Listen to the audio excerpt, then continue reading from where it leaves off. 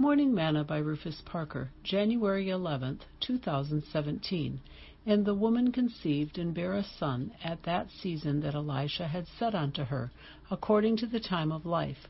And when the child was grown, it fell on a day that he went out to his father to the reapers. And he said unto his father, My head, my head. And he said to a lad, Carry him to his mother. And when he had taken him and brought him to his mother, he sat on her knees till noon, and then died. And when Elijah was come into the house, behold, the child was dead, and laid upon his bed. He went in therefore, and shut the door upon them twain, and prayed unto the Lord. And he went up, and lay upon the child, and put his mouth upon his mouth, and his eyes upon his eyes, and his hands upon his hands. And he stretched himself upon the child, and the flesh of the child waxed warm. Then he returned and walked in the house to and fro, and went up and stretched himself upon him. And the child sneezed 7 times, and the child opened his eyes.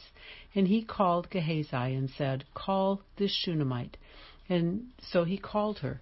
And when she was come in unto him, he said, Take up thy son.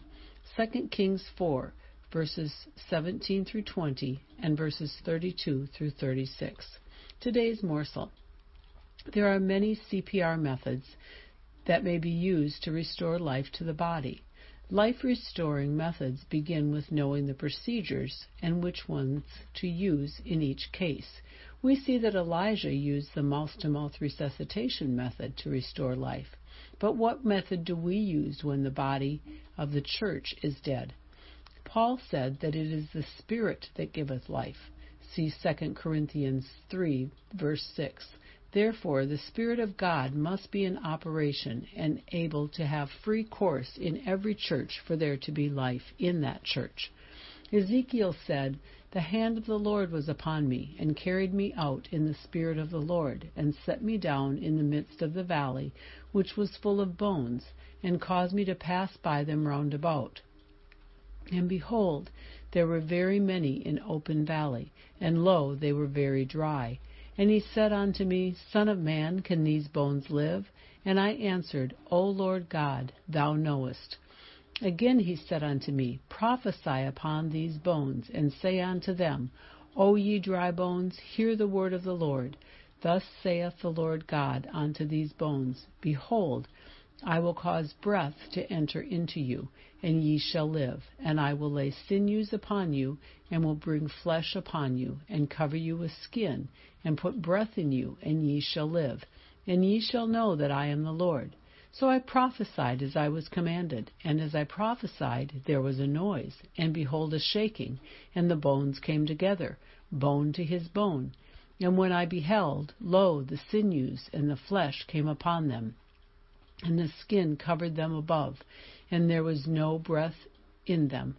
Then he said unto me, Prophesy unto the wind, prophesy, Son of man, and say to the wind, Thus saith the Lord God, Come from the 4 winds, O breath, and breathe upon these slain, that they may live.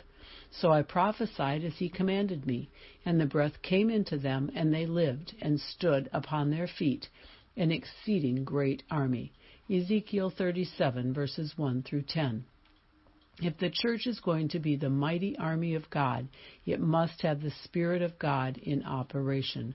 Are you a part of the church? Sing, Holy Spirit, rain, rain down on us. Holy Spirit, rain down on us. Like a mighty wind, blow in this house. Baptize me with the Holy Ghost. Like a mighty wind, blow in this house.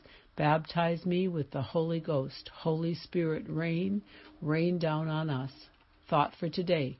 Life-restoring methods begin with knowing the procedures.